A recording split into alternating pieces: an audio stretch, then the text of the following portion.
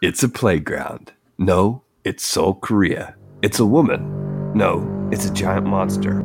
Actually, it's Colossal.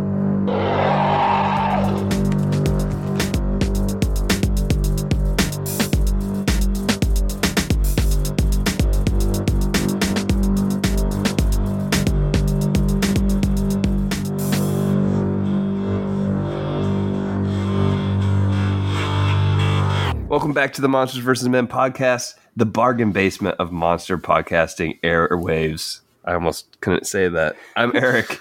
And I'm Alex. And this week, as we try to stay alive, we are discussing 2016's Colossal. And we do have some guests with us today. Joining us from the studio, live from our individual studios, we have the wives. Welcome. Welcome, wives. No names. Hi, thank you. Well, longtime listeners of the show, as in they've listened to us for over a year now, probably. When almost 2 years, Eric. Yeah, almost 2 years we've been doing this. We probably had you, last time was probably about 6 months ago, half a year. Yeah, I don't know what I did wrong, but it's been a while. It's been a while. Yeah, you got put on probation due to your performance. It was 90. Wasn't it Godzilla 98? No, it was Gamera Super Monster. Oh, you're right. Oh, that was a classic. That's a classic episode. What on about MVM. what about King Kong? I thought we didn't. No, I just no watched King Kong. it with you. I didn't actually talk about it. Shall we? Let's have you reintroduce yourself, Cece. Hi, guys. I am Cece, Alex's wife. You're more than Alex. You're more than Alex's wife, Cece. No, I just didn't know if you guys wanted me to talk about myself. Sure, because, go ahead. Yeah, you're a photographer, writer, security system personnel. Freestyle, beatboxer. Today, I'm also a cook, you guys. I made a darn good minestrone soup. You know, I was gonna say you were a baker. Oh, yeah. Neely did all the work for me. I don't have to say anything. Look at that. Yeah. What else can you plug for her, Neely? She's got podcasts. Yeah, she's got 13th Floor Podcast. Yeah. She's got Cecilia Page Photography. Oh, wow. Look at Oh, that. Alex, there's a spider on the wall over there. Yeah, he's over there now. Okay, all right. Luckily, he's not colossal. No, he's not. Hell, he just fell off. So now he's in the house somewhere, and I don't know where he's at. Well, It's all right. We'll catch him later. And then on the other side of the microphone is my dear friend Neely. Yes. Neely is a mother of three. She's Eric's wife. oh wow. She's got a heart of gold. Ooh. She really likes the television show Hometown on HGTV. Yeah, she's just true. an excellent human being all around. And she also, at Renaissance festivals, does the joust. It's okay. My identity is pretty tightly wound to my children right now. It's okay. You do have three of them, to be fair. I do have 3. They're pretty needy. Very needy. Well, this week we are discussing Colossal for our Monster Madness matchup. It tied actually on Patreon the last time that I checked, Alex. Oh, did it? But it won on Twitter. So I think we're just going to have to go with Colossal. However, Well, I hope so, since we're recording now. true. I did get Love and Monsters from the library. So I want to watch that. Maybe do like a bonus little discussion on the MVM Plus soon about Love and Monsters, Alex, if you're up for that. Yeah, that'd be fun. And then next week we have the 3 seed, Psycho Gorman, versus the 2 seed, The Ritual. Currently on Twitter, Psycho Gorman does have the lead. I think it's just, more recent. So Yeah. we'll see. That the 3 seed has had an upset over all the 2 seeds so far. So Interesting. I can't remember what I voted for. I just clicked something. Jeez. Oh, I'm gonna going to go guys- vote. I'm not going to tell you guys what I voted for. it was like Jay Jonah. It's like Jay Jonah in, I think that's his name, on Twitter. Who? Said he just voted for Psycho Gorman because he liked the sound of the name. Oh, yeah, So- J. Jonah Jetson. Yeah. Yeah. Because it has a better title. It has a better title. That's like picking the Derby winner based upon That's right. their name or the color of their silk. Yeah. Yep. That's what I all love good it. betters do. That's sure. how I do it. Yeah. No shame. All right, Neely, you want to read our film introduction for us? Yes, absolutely. Now, did you write this for me? No, Yes. you wrote this, Neely. Oh, okay. Neely wrote this. Yeah. All right. So, sometime after she was Princess of Genovia, Anne Hathaway's life took a bitter turn. Overnight booze fest, troubled histories, and toxic relationships. In all seriousness, though, Colossal deals with all of these difficult topics and more. But to get our discussion started, I have two questions. What were your first impressions of the film? And then what was this film really about? Let's start with Cece. Meow. Okay. Well, I thought that the movie had a very strong opening scene when, she goes home, and it really sets her character up perfectly, because it's like, she's hungover, she's not in a good state, and then all of her friends come in, and it's like, you clearly know she's not a good person, but Tim breaks up with her. The tragedy. So I thought that was really well done, and I got excited, but then after that, it took me a lot to get into this film, because I felt like the first half of it was very slow, and it might have just been because of the actors, Anne Hathaway and Jason Sudeikis, because I could not get Mia Thermopolis. And then Jason Sudeikis had a character on SNL where he was with Kristen Wiig, and it was called the Two A-Holes skit. And so I just kept thinking of them and those characters, and I could not separate that from what I was watching. So the first half of the movie, I was just really thinking about that. So I had a lot of trouble investing in the story. So you had some baggage. I had some that you brought baggage. into the movie. A lot of baggage. And I also didn't think that the acting was up to par for the very beginning of the movie. I thought that Anne Hathaway's portrayal when she was inebriated it felt very forced to me. But I thought that things really picked up when they introduced the giant robot soul. So when Jason Sudeikis' character was like, oh, I'm a robot. So that was when I was like, okay, I think that I can get into this movie. But I can't remember how far into the movie that was, but it was quite a bit. So Right. Yeah. for the first half, I was just kind of like, okay, when's this going to pick up? What's happening here? I don't know. Right. But and when it comes to the theme of the movie, and I don't think about themes usually when I watch a movie. I'm sure that deep down in my subconscious, I'm like, oh, that makes sense. But I'm not like Eric. I'm not like picking apart a movie and going, oh, the tone and the theme and all the stuff. Because I listened to your guys' episode Underwater today. Oh. I liked the way you broke it down. But anyways, I thought that it was about finding self-love and, figuring out who you are and becoming comfortable in your own skin. Because both Oscar and Gloria are not comfortable with who they are, especially at the very beginning of the movie. And it feels... I did like the twist, though, when you I was realize, glad that Oscar found his way. Yeah, so was I. Man. I was very happy with what happened to him at the very end of the movie. But Oscar found his way somewhere. We're not sure where. so yeah, that's just I thought that the juxtaposition of their characters' growth with Gloria, finding herself, and then Oscar staying, I don't know if it's like he was declining or if he was just staying stagnant, because I feel like he's a bad person the entire time, so he just didn't change. But I thought that it was a very nice juxtaposition between both of those things. And those are my initial thoughts. Okay. Yeah. As for me, I was actually hooked pretty quickly. And I didn't really know a whole lot about this movie. It's like just kind of the gist and kind of what I had heard the theme was. I don't think I actually heard that theme correctly after watching this. Like, I was close, but not quite. And I was hooked. Like, that first scene with the monster showing up, I was surprised we got to see it so early. So right off the bat, that was pretty fun for me, because after that, we quickly cut away. And that mystery of the monster is just like, it's just kind of hung up for a while. It's put in the back. And I think that's actually pretty interesting, because for a while, it's like, how does this even tie into the rest of the movie at this point? Like, I don't even see how it's going to tie in, because... Yeah, you're like, that's Korea. What? Yeah, that's Korea. We've been in the rest of this movie for 15 minutes. When is it going to tie in? Because it doesn't make... Because I'm still waiting. Mm-hmm. Because from there, it kind of plays out like this typical rom-com. Like, I think even the acting is a little, like you kind of mentioned, it's a little overacted in a way, like a rom-com, which I really like, because She leaves the boyfriend. She's in a bad situation of her own making. She goes to a small town to kind of find herself. She meets an old friend. In the normal movie, they would fall in love, yada, yada. We all know how this movie plays out because we've seen it a million times. But in this movie, we get this monster element that changes it, both in human and, well, monster form. Mm-hmm. And that's kind of where the meaning of the film kind of comes into play, where she enters into this abusive relationship with someone. But what I do like about this is that it's not a abusive, like, sexual relationship.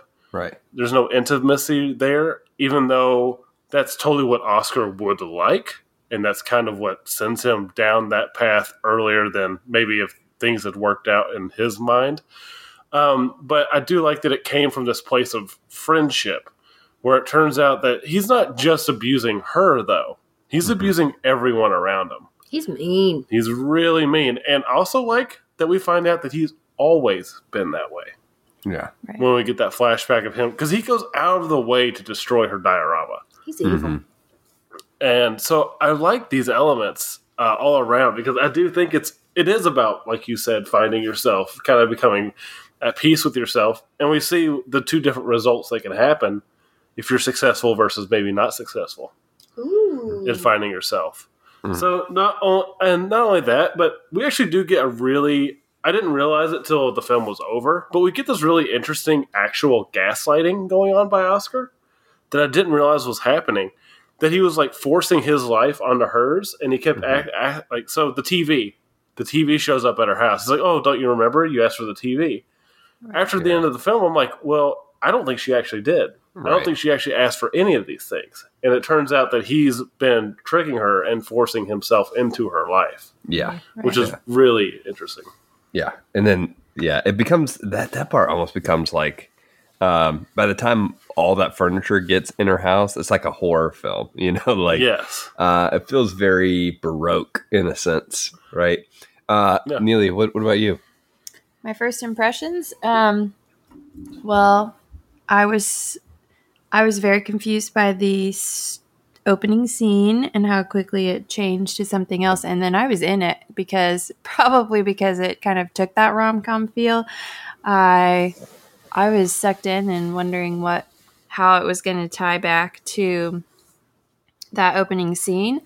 And then by the end of the movie, kind of my first impressions of it overall were like, that was very unique genre, right? Because I do something that Eric doesn't do, which is Google films before I watch them to get the little quick synopsis, because I will spend too much time thinking like, what is this about? What's going on? And then like, I'm not following or I'm not soaking up things because I'm trying to figure it out. So where he doesn't want to know anything, I need like big picture, what's going on here. And so a quick Google search will tell you comedy sci-fi. But the whole second half of the film was dark dramatics. And so, that is a whole other element really to me. And I'm like, okay, so you've got comedy, sci-fi, drama, monster movie, all in one. So, I thought it was a very unique film. Let's see, what was the second part of that question after first impressions? Oh, what did you think the meaning was of the film? Oh, right, the meaning. So for me, it was less the sci-fi film that Google led me to believe, where it was like, oh, a woman is somehow connected to a giant monster phenomenon attacking a city across the world. For me, I was like, well, this was not really focused on that. It was more just a big metaphor, like a metaphor for our own monsters, the monsters around us, how when we're acting like monsters, how that affects, the people around us, and then how to free ourselves from those monsters. So yeah, it was less of like the sci-fi film that I thought it was going to be in reality. No, the sci-fi element, honestly, is pretty minimal. We don't really ever get an explanation as to why this is happening. How she's connected to Soul. I almost wish they hadn't even tried. Honestly, Yeah. That's actually the weakest point of the film for me, but it's so minimal overall that I've kind of brushed it aside. Oh, yeah. But It's like I could see it really bothering people. it could bother Bothered people. me. Yeah. I just didn't like it was so unnecessary Right. in my opinion. Yeah, it's like you almost didn't need it at all. They did kind of need it. They needed something to explain why only the two of them are turning into something, because we do That see one of the and friends park. right, Mhm. and so it's like, does everyone that steps on it become a monster? Like, so Right. they had to do something. Like, they had to, because they've left way too many open ends, and this way they left one really weird one instead. But at least like they didn't go any further with the explanation. Like or Yes. maybe it's like I don't know, maybe that's exactly what it needed to do. Is like the explanation was always going to be forced with this sort of idea, because overall the movie is more metaphorical than literal in regards to these monsters. And generally my first impressions of the film, I'm actually just pretty mixed about it overall. I agree with all of you about the meanings of this film. I think the second half of the movie, though, that's where it actually falls flat for me, for a couple of reasons. I think the opening hour is super fun. Neely and I, and this could be an issue that I have, we watched it, honestly, like 1 hour and then the next hour. And it's literally after the first hour, we come back to the movie, and it's right when Oscar has his break. So it's like his first breakdown. So it's like literally this huge tonal shift right in the middle. It was like watching two different movies whenever we watched the first half and then the second half. My fault. I can't stay awake for a full movie. It was Neely's fault. But I'm with you, Alex. I like the mystery of this film, starting with that opening scene. We're just trying to figure out what's this connection here to these characters, because I knew nothing about this film except that I had heard that it's hard to rewatch over and over again because of some abuse that happens. Yeah, because of abuse that happens. I like that slow build to find out those random connections between Gloria and Oscar at the beginning. It does add that mystery. But I think, it's once we get that shift and the film goes dark, I had trouble connecting with it a little bit more there. I'm sure we'll get into that. But let's talk about that monster metaphor for a second. Do you think this would be the same movie without the monsters? Could this be a movie without the monsters? Neely, what did you think about that one? Yes, it could be a movie without the monsters, because as we've said, that kind of is a small piece, I feel like. It felt more rom-com and then drama-esque, I guess, majority of the film. And with the casting with Anne Hathaway and Jason Sudeikis, you're like, oh, it could be a rom-com or whatever, So it could be a movie without the monsters. I would still like it, because that's just me and my personal taste. But I also do feel like I would like it a little more if it went full-blown monster movie and had a little more sci-fi in it, and it was a little less metaphorical and gave us just more sci-fi monster stuff. I would like a movie that gave us some kind of science fiction reasoning for the connections, the explanation that we were just talking about. I would enjoy that too. So that's why we're rewatching all of the Godzilla movies soon. Me and Neely. No. I like it. No, I'm right there with you. I think it's interesting. This movie has an absurd premise, and I always think whenever there's an absurd premise to a movie or to a story, you have to think to yourself, you have to suspend disbelief and think to yourself, is it worth it, right? Is it worth that suspension of disbelief? Do the creators make it worth it in the end? And I think the answer to this one is yes, right? I don't think this would be the same movie without those monsters. And it goes back to that metaphorical meaning of the film. There's real impact here, real life implications of the decisions these characters are making. That's life. There are repercussions in the world around us with our big and small decisions that we make. In this film, those repercussions are just real and immediate and deadly because they're personified by these monsters. Mm-hmm. Yeah. Jeez Louise, that's deep. I had to get out the dictionary. Me and Cece are still going over some of the words you Some used. of the words. No, Here's a thesaurus. I'll see this one real quick. I think that it could be a movie without the monsters, but it would be so boring. Like, I don't know. It would feel almost, what's it, Lifetime movie-esque without the monsters, because the monsters are what make it a little bit more fun and take it out of that, like, you know, Lifetime-esque field, in my opinion. I don't know if I would want to watch it if the monsters weren't there, because it would just be kind of depressing. And it's like, it's good because she finds her way at the end and she escapes, but I would rather have the monsters there. Yeah. Yeah, I agree. I think it could be a movie without the monsters, but I don't want that. Obviously, I've gotten those movies already before that play out like this, but without the monsters. Movies like the movie Enough with Jennifer Lopez. Yeah, I saw it. Or a movie like top 10 movies. Or a movie like Domestic Disturbance with John Travolta and Vince Vaughn. Like, we've gotten movies about like abuse like this, like, and then someone having to kind of stand up to it and that type of thing. So we've already got those. We've never had anything like this. Like, this is really cool. It even benefits, like, it just has this really cool benefit of the film having these ridiculous stakes for a movie that is just this very personal story. Yeah. That really isn't that big, but because there's monsters involved, like, an entire city is at risk. And so that really makes it really unique, and the movie would not be special without it. Yeah, for sure. Point. Next question that I had, we'll start with Cece. Do you think this film balances the tone shift from the first to the second half? I know you already mentioned that you like the second half more.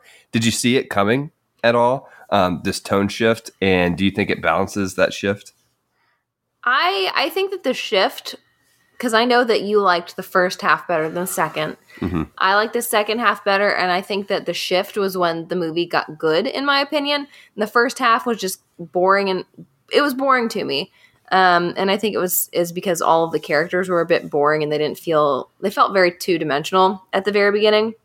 But I almost feel like the shift happened so abruptly and sharply that it was a bit jarring to me. And you guys didn't get the benefit of the jar because, well, I guess you did, because you split it up into two. Yeah. I don't, just watching it all from like beginning to end and having that happen halfway through, it felt like you were watching two different movies. It's just, they both had the same monsters. And when it happened, I thought it happened in a good way. I was like, oh, thank goodness something's going to happen now. But Oscar's character, he showed some very obvious signs of being a bit off of his rocker early on. So I think that deep down I knew that something was going to happen with him being the center of it, but I think that I wasn't quite expecting it as much as it did occur. Yeah. Yeah, I am with you, CC. I found the second half more interesting. I'm actually surprised that Eric liked the first half better. He's on an island here because we all think the second half is better. I liked the first half. I found it entertaining, but I will say once the shift happened, and it got dark, it wasn't just entertaining, it became intriguing. And I was like, what is going on here? That kind of stuff gets me sucked in, and I want to find out more. And so I enjoyed the second half. And were there any audible gasps from Neely, Eric? Oh yeah, I think there were. Yeah, definitely in the second half. I mean, the fireworks scene is a standout. You're just like, oh my gosh. Yeah. But yeah, I do disagree. I think with this general opinion that we're forming here, I think the movie runs into problems at that halfway mark. Yeah, you all are right. There are a couple moments that lead us to that tonal shift that you're just like, Oscar is kind of, I mean, he's creepy because he shows up at her house and they even joke about him stalking her at one point. But then it's kind of played off as a joke. There's that part where he kind of dismisses her fears at like the diner where he's like, "Oh, just calm down, like it's okay," and he kind of makes light of her like anxiety. And so there's a couple things that are a couple like red flags for me with his character, but after that tonal shift and just how dark it gets, we get that quick apology of Oscar's after the first real terrible breakdown. And I actually think that apology is very realistic. It's what I would expect from a gaslighting, controlling abuser. However, after that initial apology, there's no turning back. The very next scene is when he goes nutso and explodes, does the exploding fireworks in his bar. I just would expect that there would be some sort of like reversion period where there becomes like this cycle, because we as audience members, we're invested, or at least I was invested in Gloria's story, and Gloria kind of finding her way out of this situation that she has kind of gotten herself into. But I think we lose that actually at that shifting point because Oscar's turn is so dark and so extreme. We lose that element. And I think it would be more interesting if Oscar had a little bit more depth, not in any sort of way that would justify the sort of abuse that he is putting Gloria through, but in a way that kind of demonstrated, I think, the realistic cycle of abuse where, you get abuse, apology, maybe this slightly down period where things are okay, abuse, another apology, and we're drawn in just like Gloria would probably be drawn in.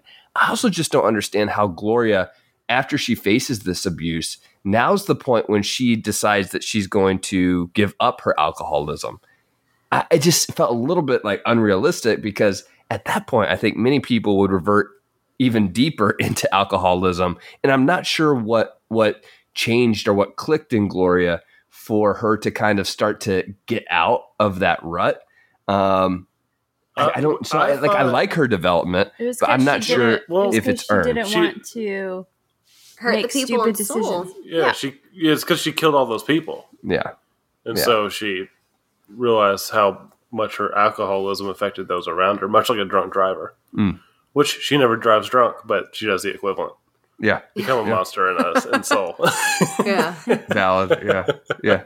Mm-hmm. I'm actually, your complaints about that lack of reversion period, I actually kind of agree with, because I was expecting that same thing that you were, but that's also maybe a problem. If the movie played out exactly the way that I expected, because I expected the reversion period, like you said, like typical of this type of relationship, and then he goes back. But I think obviously him seeing the boyfriend immediately triggered the jealousy thing that also was triggered back when she was with Joel. Mm-hmm. And so as soon as he sees somebody with her in any facet, he completely loses it. It's true. And that's what does it. But you're right, we don't get that reversion period. Now, whether that's good or bad, I guess, is obviously up to the viewer. I expected to see it, and I kind of wanted to see it, but then again, it was expected, which this movie, for the most part, is not. I feel like. But I did really like I actually liked the balance of the tone, or maybe even the lack thereof, is what I liked. I like that the transition is, like, if you looked at it on paper, you'd be like, yeah, like this will probably be maybe rough, or I don't see it being very smooth. And in all honesty, like, I had heard that this film was about abuse, but while watching it, I just kept like waiting for the abuser to appear because I didn't know who it was, and I kept waiting. I was like, is it the boyfriend? Like the original boyfriend? Is he going to be the problem? He shows up. He's not really. Like, yeah, he's a little overbearing, but it's also because he's overly concerned, because maybe he has a right to be. We're not really privy to the earlier stages of their relationship.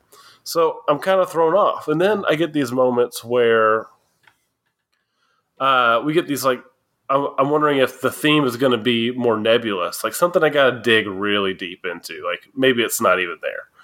But then we get these small warning signs from Oscar where he yells at Joel for like kind of flirting. He doesn't even really flirt. Oh yeah, he tries to kiss her. That's right. Kiss her. He tries to kiss. Well, she tries to kiss him. I can't remember. But one of them tries to kiss the other one, and he gets mad at him. But the way that Oscar shifts the blame is it's almost like he says it in a way that makes it sound like Joel has done something wrong before. And he says, like, hey, we've talked about this. Like, so that maybe Joel has an issue. I was like, so maybe Joel's an abuser. That's what I was waiting for. Which is really cool because that's what someone like him would do, is they would shift and make someone else look like the bad person, which is exactly what he would do. But it's kind of, I love that it throws that shade on Joel, but it's when Oscar risks everyone's life and soul by playing on the playground, is that it quickly became clear how bad of a bad guy he was. Even before he realizes that I forgot her character's name. Gloria. Yeah, even before he realizes Gloria and Joel had that night together, he's already playing in there before they show up. Yeah. And they show up to stop him, and then that's when things really sour really quick. But he might have went there because he suspected it, because they had both left the bar before he had. But they had left at different times. But you're right. He could have suspected it, but he had also just found out that he could be a robot. Yeah, as right. well. For me, it's just a little. I like how we got the hints in the first half at his sort of dark side that become even more apparent looking back on it. You know, like you don't see it as much in the moment, but then looking back, you're like, oh yeah, that was obvious. I think that's pretty realistic. I think there would be moments after we do see his character revealed where he would still try to be like that good guy, where he would at least try, you know, and like we could see through his attempts to try, but there's just none of that. It just becomes very, and then as you said, we find out he's been this way since he was a kid, right? Like, yeah, it's just a little bit like, I don't think we really got to the depths that we could have with this character, but with what we have, I still do really like the metaphor, and I like kind of exploring this topic with a monster movie because we've never done it before. Yeah, it's definitely unique in that way. Hey, Neely, I liked your point that you made about casting with Jason Sudeikis the other day. I was wondering if you could talk about that. Oh yeah, that it was kind of what Cece mentioned earlier, how it's kind of hard to picture him in this darker place as a darker character because we do know him from SNL and his comedies.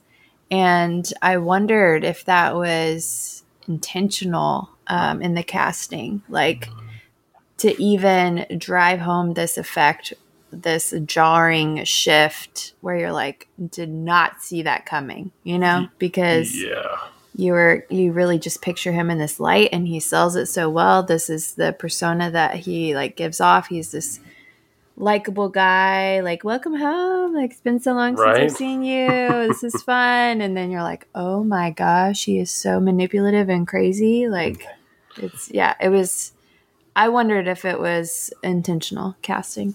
In that realm. Yeah. I'm inclined. That's a really good point. I'm inclined to think that it is intentional casting because this is a small enough movie, and I feel like the first half and second half are deliberately split in a way that it's like not quite smooth. And I think this is also a deliberate choice because it plays on that rift in the middle point of the movie where he does go off his rocker.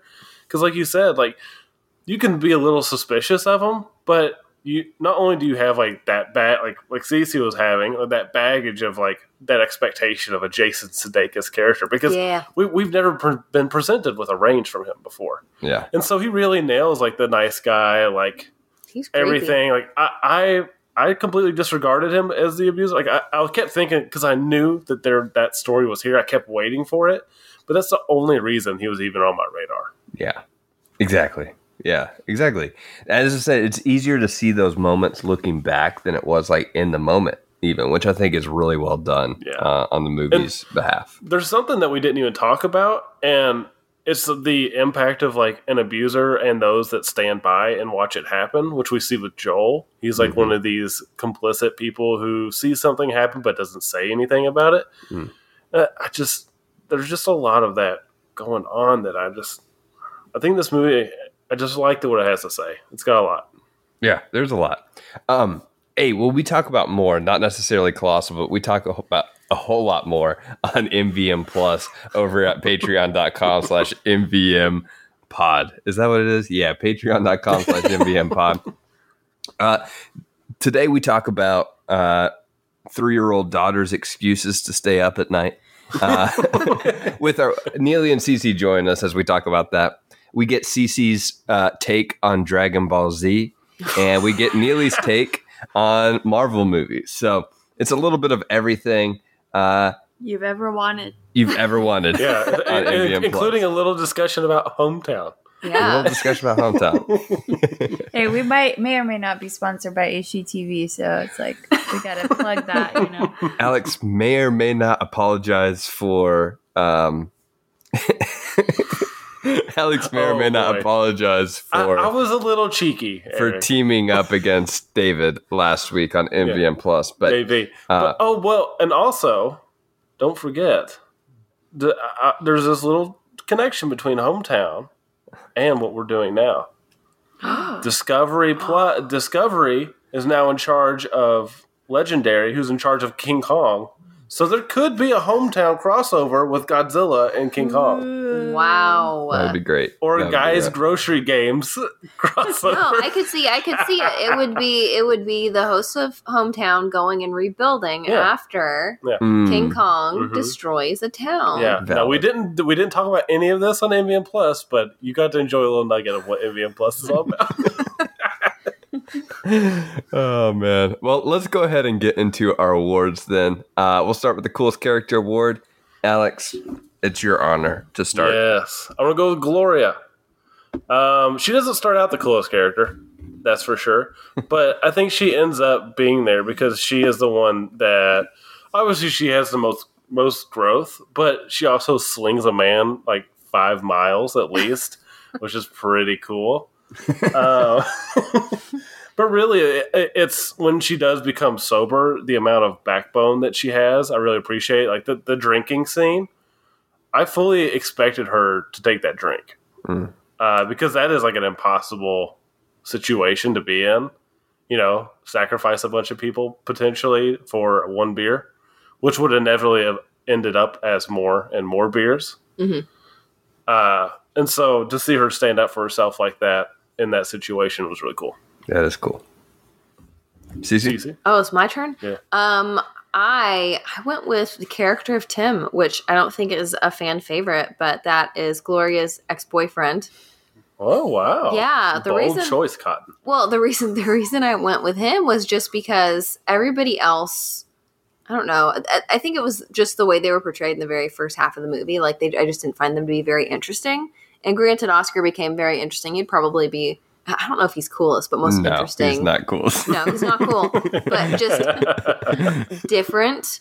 But Tim, he kicked Gloria to the side actually because he cared about her, because he didn't in my opinion, it was kind of like hopefully this will wake you up, because he tries to go back to her and, he expresses he was kind of mean, but he was also like, I love you and I still want to be with you and come with me. And she would have if it hadn't been for Cuckoo Bananas Oscar. Now, I could see people interpreting his behavior as abusive. I don't know if you all would or not. But you could also interpret it as someone who has really cared and really put up with a lot. And they're kind of at their wits' end with trust. I think that and I could see both sides. And I think that I have a different perspective just because I do come from a family. My mother was an alcoholic growing up, so it's like I know what it's like to live in a situation like that. And sometimes you do come to a point where you're like, I can't do this anymore. And so, in my opinion, I don't know. I didn't view him as overly abusive, even though he was, because when people put you in situations where it's like they're not willing to, try to become better and fight their vices and take care of themselves, you get angry and you say things. So when he did say those mean things to her at the hotel, it was mean, but also I think that he was just at the end of his line. He's like, I can't do this anymore. Yeah. So this is very, There's that moment though. I'm with you actually. I think he was setting boundaries and he probably did it in a pretty forceful way by packing her bags for her and like leaving them on the bed. Right. It was like, that was kind of extreme. But there's that point towards the end of the movie. I'm slightly forgetting the exact wording of Gloria's character, what she says when she's talking to him on the phone. And it almost implies like that Gloria's behavior was caused by the way that Tim treated her. Right. Like, I don't know. That part didn't quite sit with me. Right. But I'm with you, Cece. I think Tim was trying to help her at the beginning. It may not have been the best way possible, but I do think I do think he cared. I think he cared. What about you, Neely? I'm going to go with Gloria also, as Alex did, because, Mia Thermopolis, Princess of Genovia. I just got to go with my girl here. I think people harp on Anne Hathaway and consider her kind of unlikable in a lot of films, but I like her. I've always liked her. She's princess, and I thought she had a good performance in this film as well. I thought she did not overact, which I think would be easy to do in this kind of bizarre storyline, but she managed to remain this very kind of relatable woman. She's lost her job. She's stuck in a cycle of bad relationships and too much booze.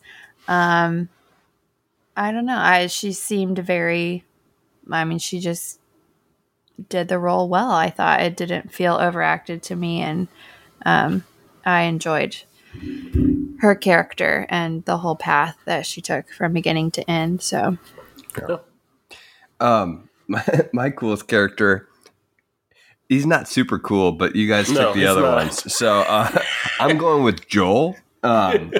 Joel, and you mentioned him, Alex, as like elaborate. Well, you mentioned him as like this person that didn't really do anything, but that's not 100% true. Or like he didn't do anything in the face of Oscar's abuse, right? That's what you said. He did not. That's not 100% true, because he does go. He's the one that goes and checks up on Gloria by himself after the fact. But he sneaks away to do it. Yeah, because he's a victim. Because he's a victim of abuse himself. Yes. Right. Yes. Exactly. It's like that. Like that's.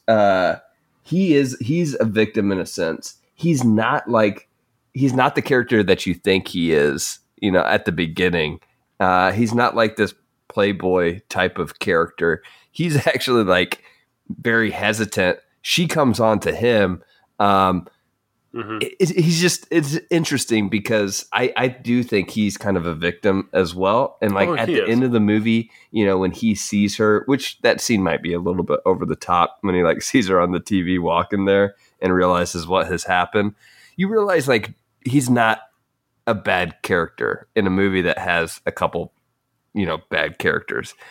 He's not too bad in the scheme of things. No, he's not a bad guy. He's just a coward, which is very different.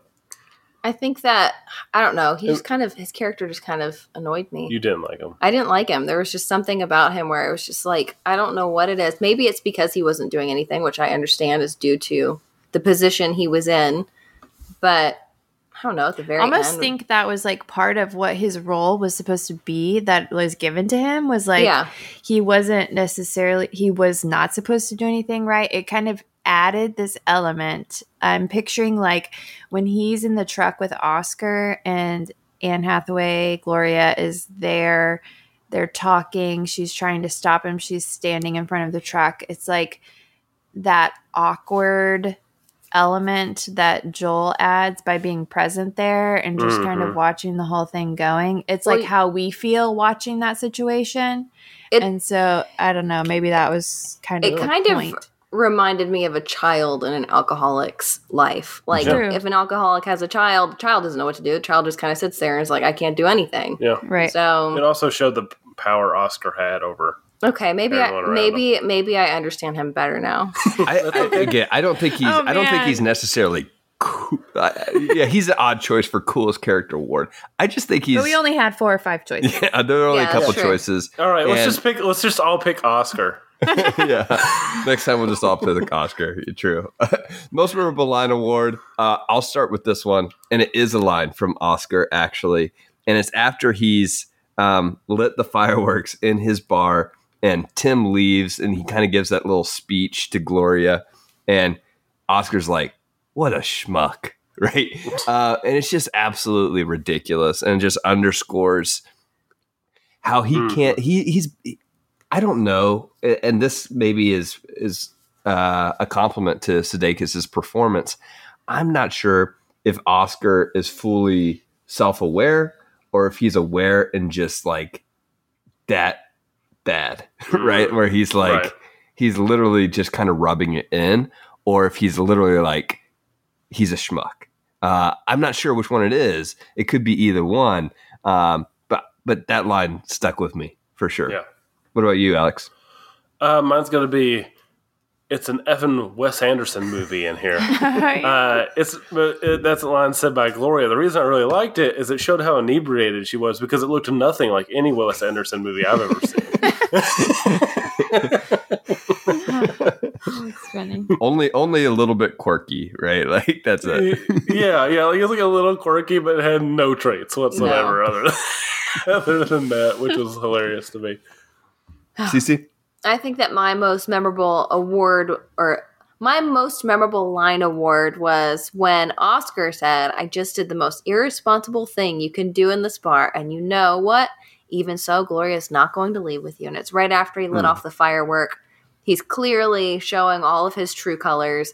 And I think I knew that he was off his rocker and just cuckoo bananas earlier than that.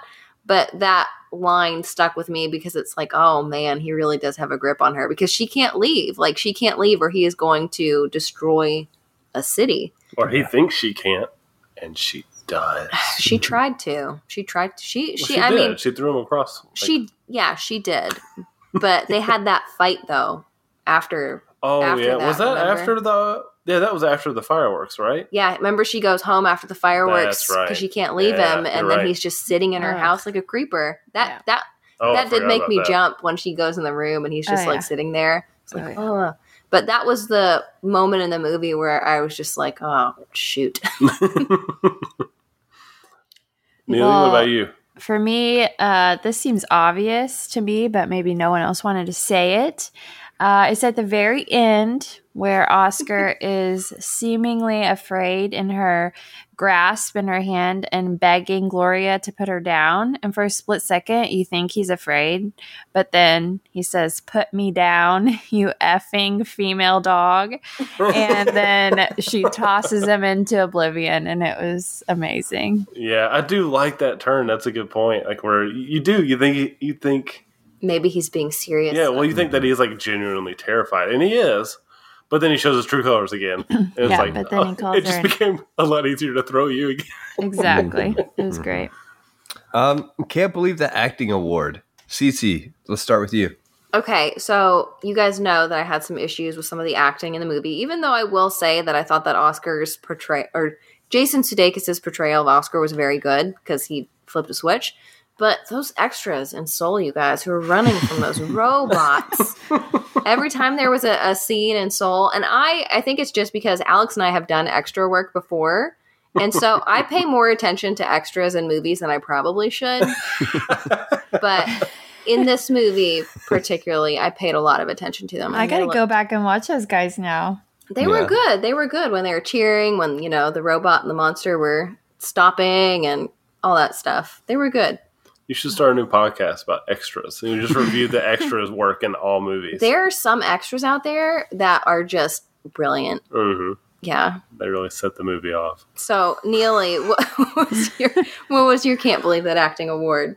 I was gonna say Jason Sudeikis. I know like I said, we've got 5 people maybe to choose from, but his acting, I think we've gone on and on about how we had this idea in our mind about which was potentially intentional, His character gives off this very likable vibe as we know him from other shows and films. So when he turns very dark halfway through, it takes us all by surprise.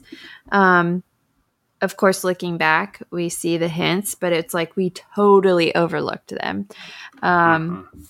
initially. And then his acting as the manipulative, abusive, and controlling drunk is also very convincing in a very cringy to watch kind of way. Like that scene that you just mentioned, Cece, where when she comes back home and he's sitting in that chair waiting for her, you're just like, oh my gosh, like he is scary. So yeah, I thought all around he did a great job.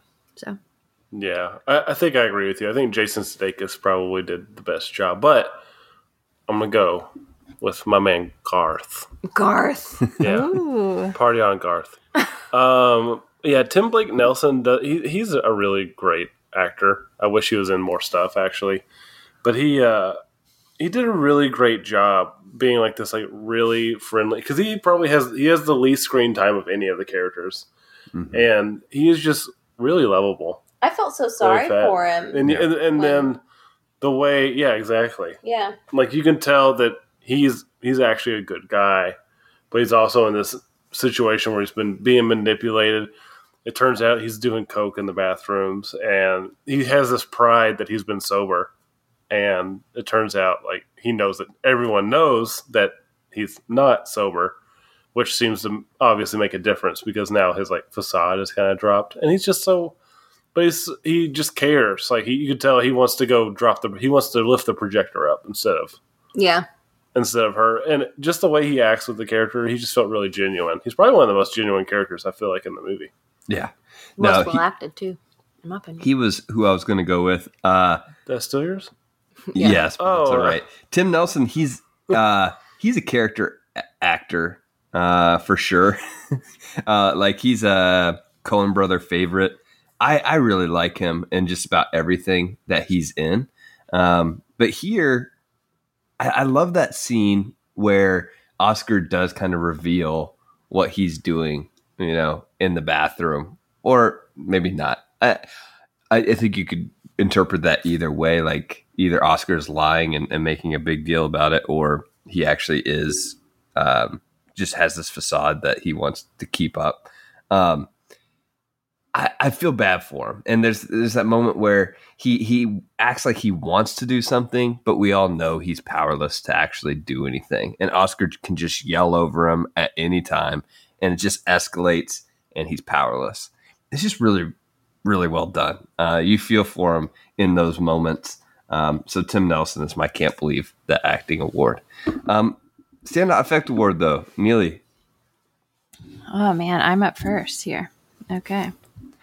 Standout effect, I found very difficult to choose one because it's not really an effects-driven movie. But, and even if it was, I'm not super well versed in effects and what all goes into them. But I'm going to say the creation of the monster itself. So Gloria's monster portrayal. To me, it looked like a conglomeration of several monsters. And so get ready for this name dropping that's going to make me sound like I know a lot more than I really do. But okay, it's pointy head. In scientific terms? Yeah, pointy head and like two different kind of horn directions reminded me of Gamora. As I'm sure you all know, that Ultraman monster that I only know because Theo has a Gamora figure that he plays with. Oh, I see it. Okay. Yeah. And then the close-up of its face reminded me of Pigman, another Ultraman monster that Theo has a really cool print of in his room. Shout out to Lisa. Lisa Nafziger. Is that her name? Yeah. You guys have had her on before, right?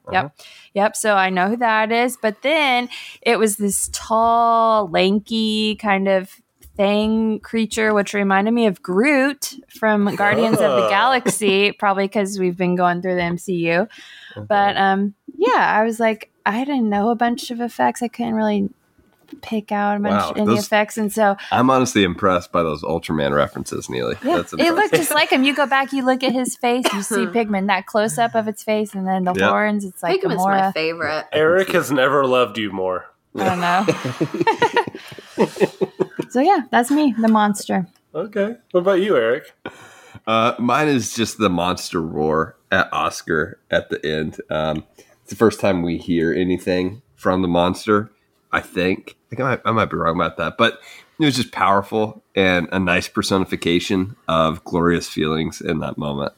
Yeah, that was awesome. The monster roar. That was another close up. Like you actually saw its teeth then Yeah. when she roared at him. Yeah. What's teeth did it have, Neely? What kind of teeth? Oh shoot!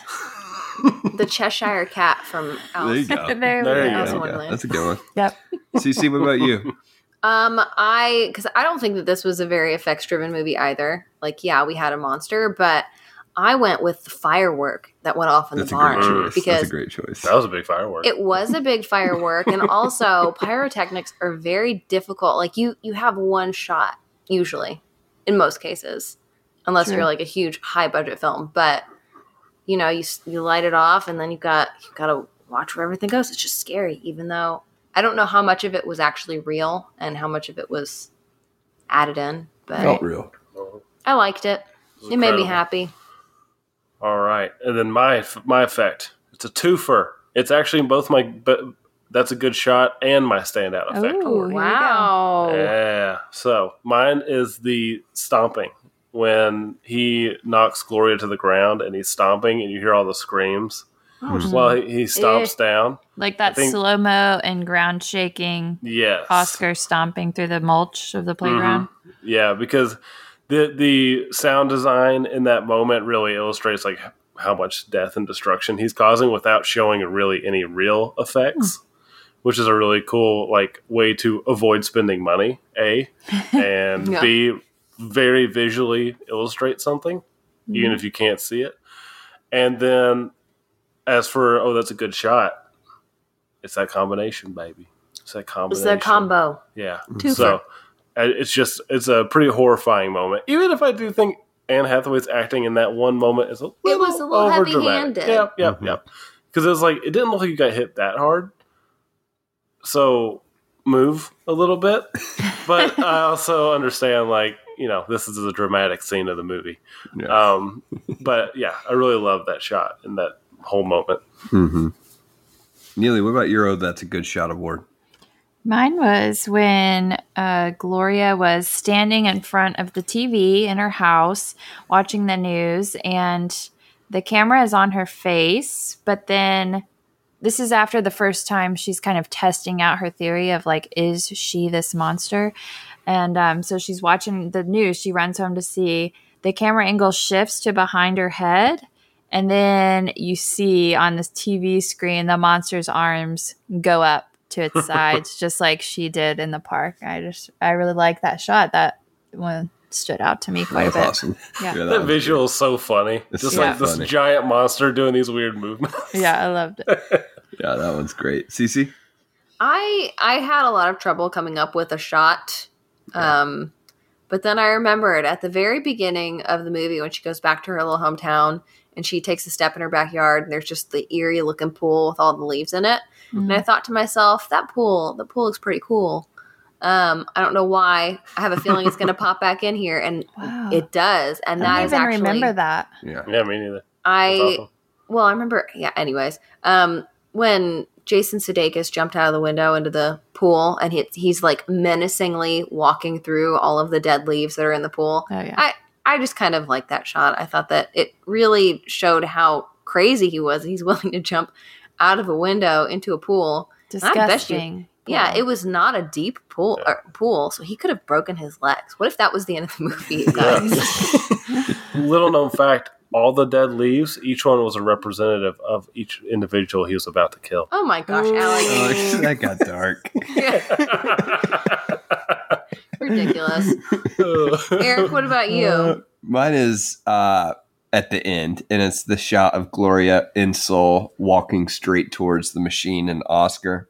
And it feels like, kind of like the C parts for her in a sense. And she just walks straight up to it.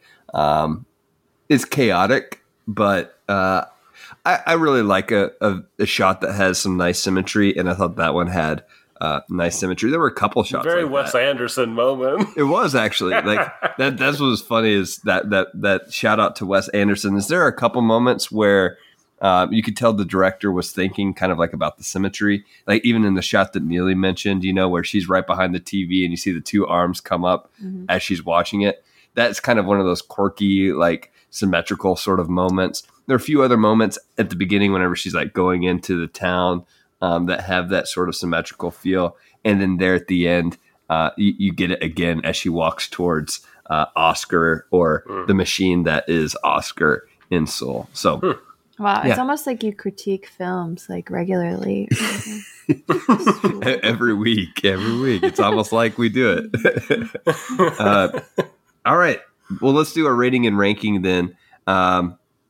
Neely, I'm curious, out of 5, because Neely, I never know what she's going to rate a movie. So I'm curious, what would you give this movie out of 5? Five gasps out of 5. 5 gasps out of 5. What would you give this movie out of 5? Oh my Why would you gosh. give it that? I was going to say 2.5 because 2 seems really harsh, but 3, I don't know, felt a little generous. Like, it's not a terrible movie, but to me, it's just not outstanding either.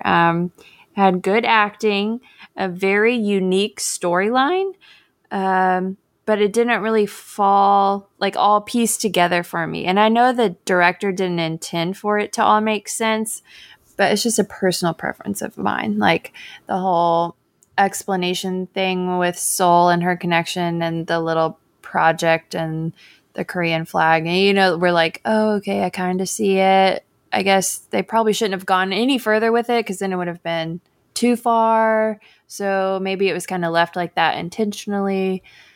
But for me, I don't know. I guess 2.5. I don't know. I kind of lean towards 3 after our discussion because I'm so happy I enjoyed our discussion. And I'm like, these are some great characters. And I mean, Eric even convinced us that Joel is the coolest character. So it's like maybe a 3. I maybe a 3. That was kind of harsh. That was harsher than I thought.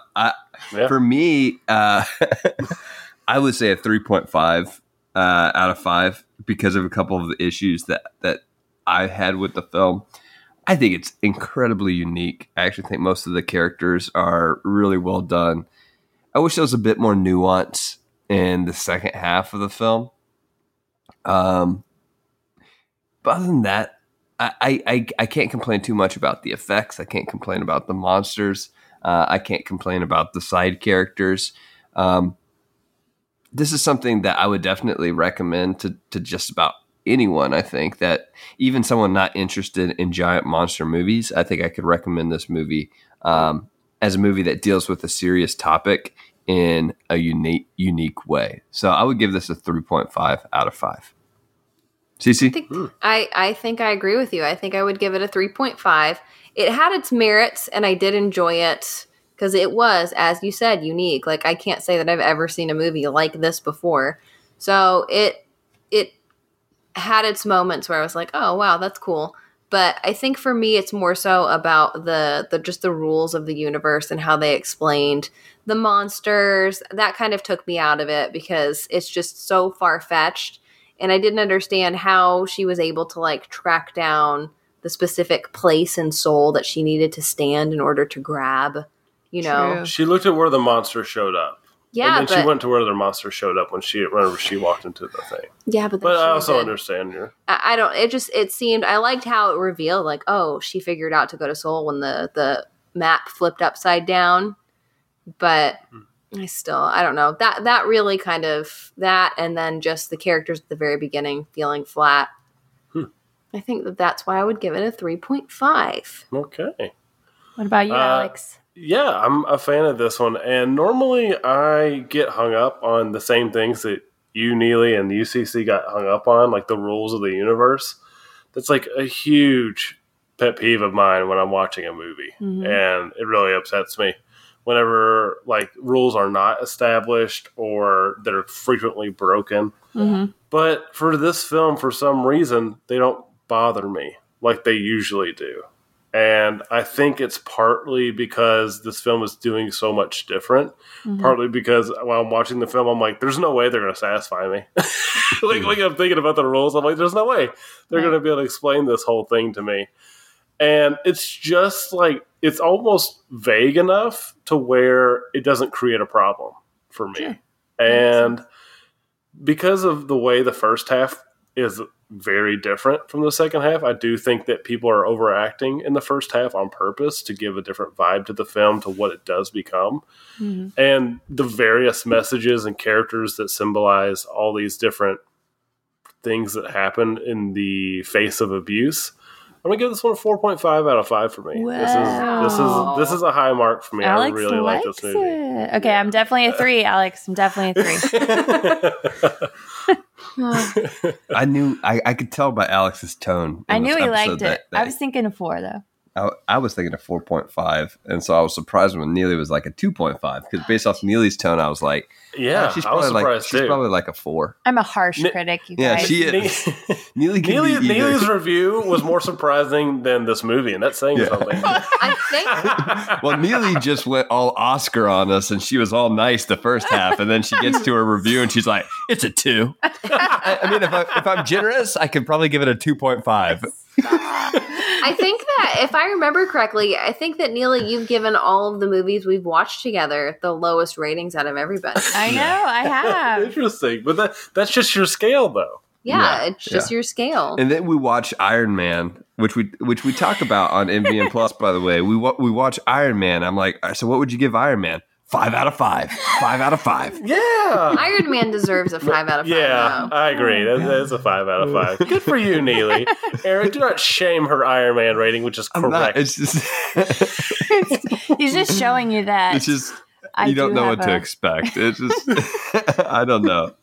No, what he's showing you is that I had low expectations for these Marvel films and that I wouldn't be sucked in, but I was totally sucked in and gasping the entire ending of the film, and then like, oh, that was a 5. And then I have this expectation of these monster movies. But like, why? Oh. You watched Gamera Super Monster and Godzilla 98. Why do you have expectations?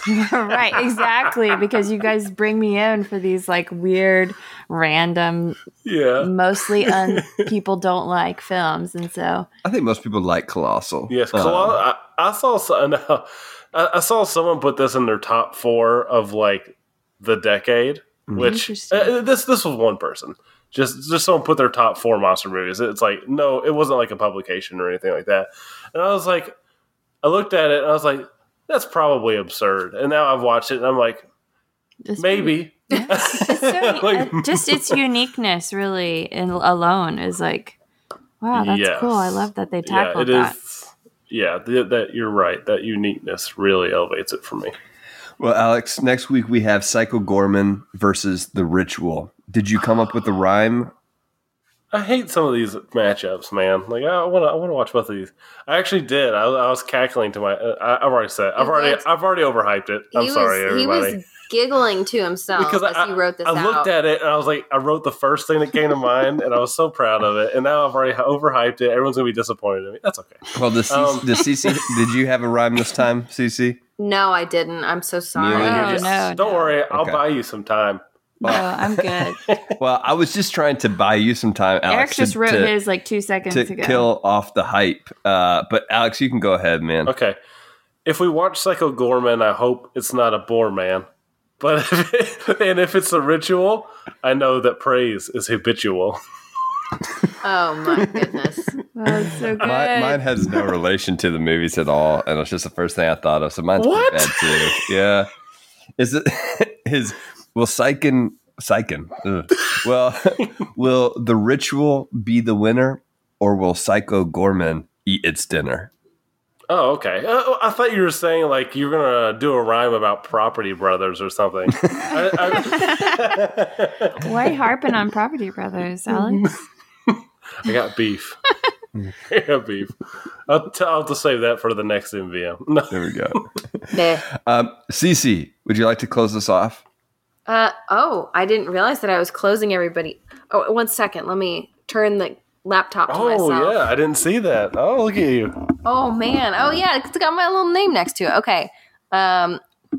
you guys can follow Alex and Eric's podcast on Twitter and Instagram at MVMPod. _pod. _pod. MVM_pod. You can also email them at mvmpod@gmail.com or leave us feedback at mvmpod.com. Support us on Patreon at patreon.com/mvmpod and receive weekly bonus off-the-cuff episodes. If you feel so led, leave us a review on iTunes. Your review really helps. Monsters vs. Men is produced by Alex Cornett. Executive producers are Faye Basier and Michael Herndon. Special thanks to our wives. Rock Band for PlayStation 3, Senor Honda, Drew the Collector, our Instagram connector, and you, the listener, for listening. Until next week. Try to stay alive.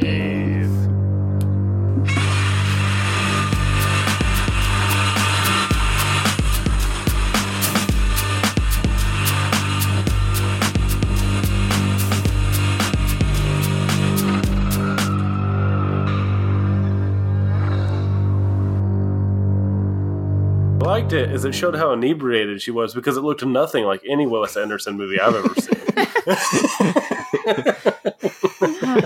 That's funny.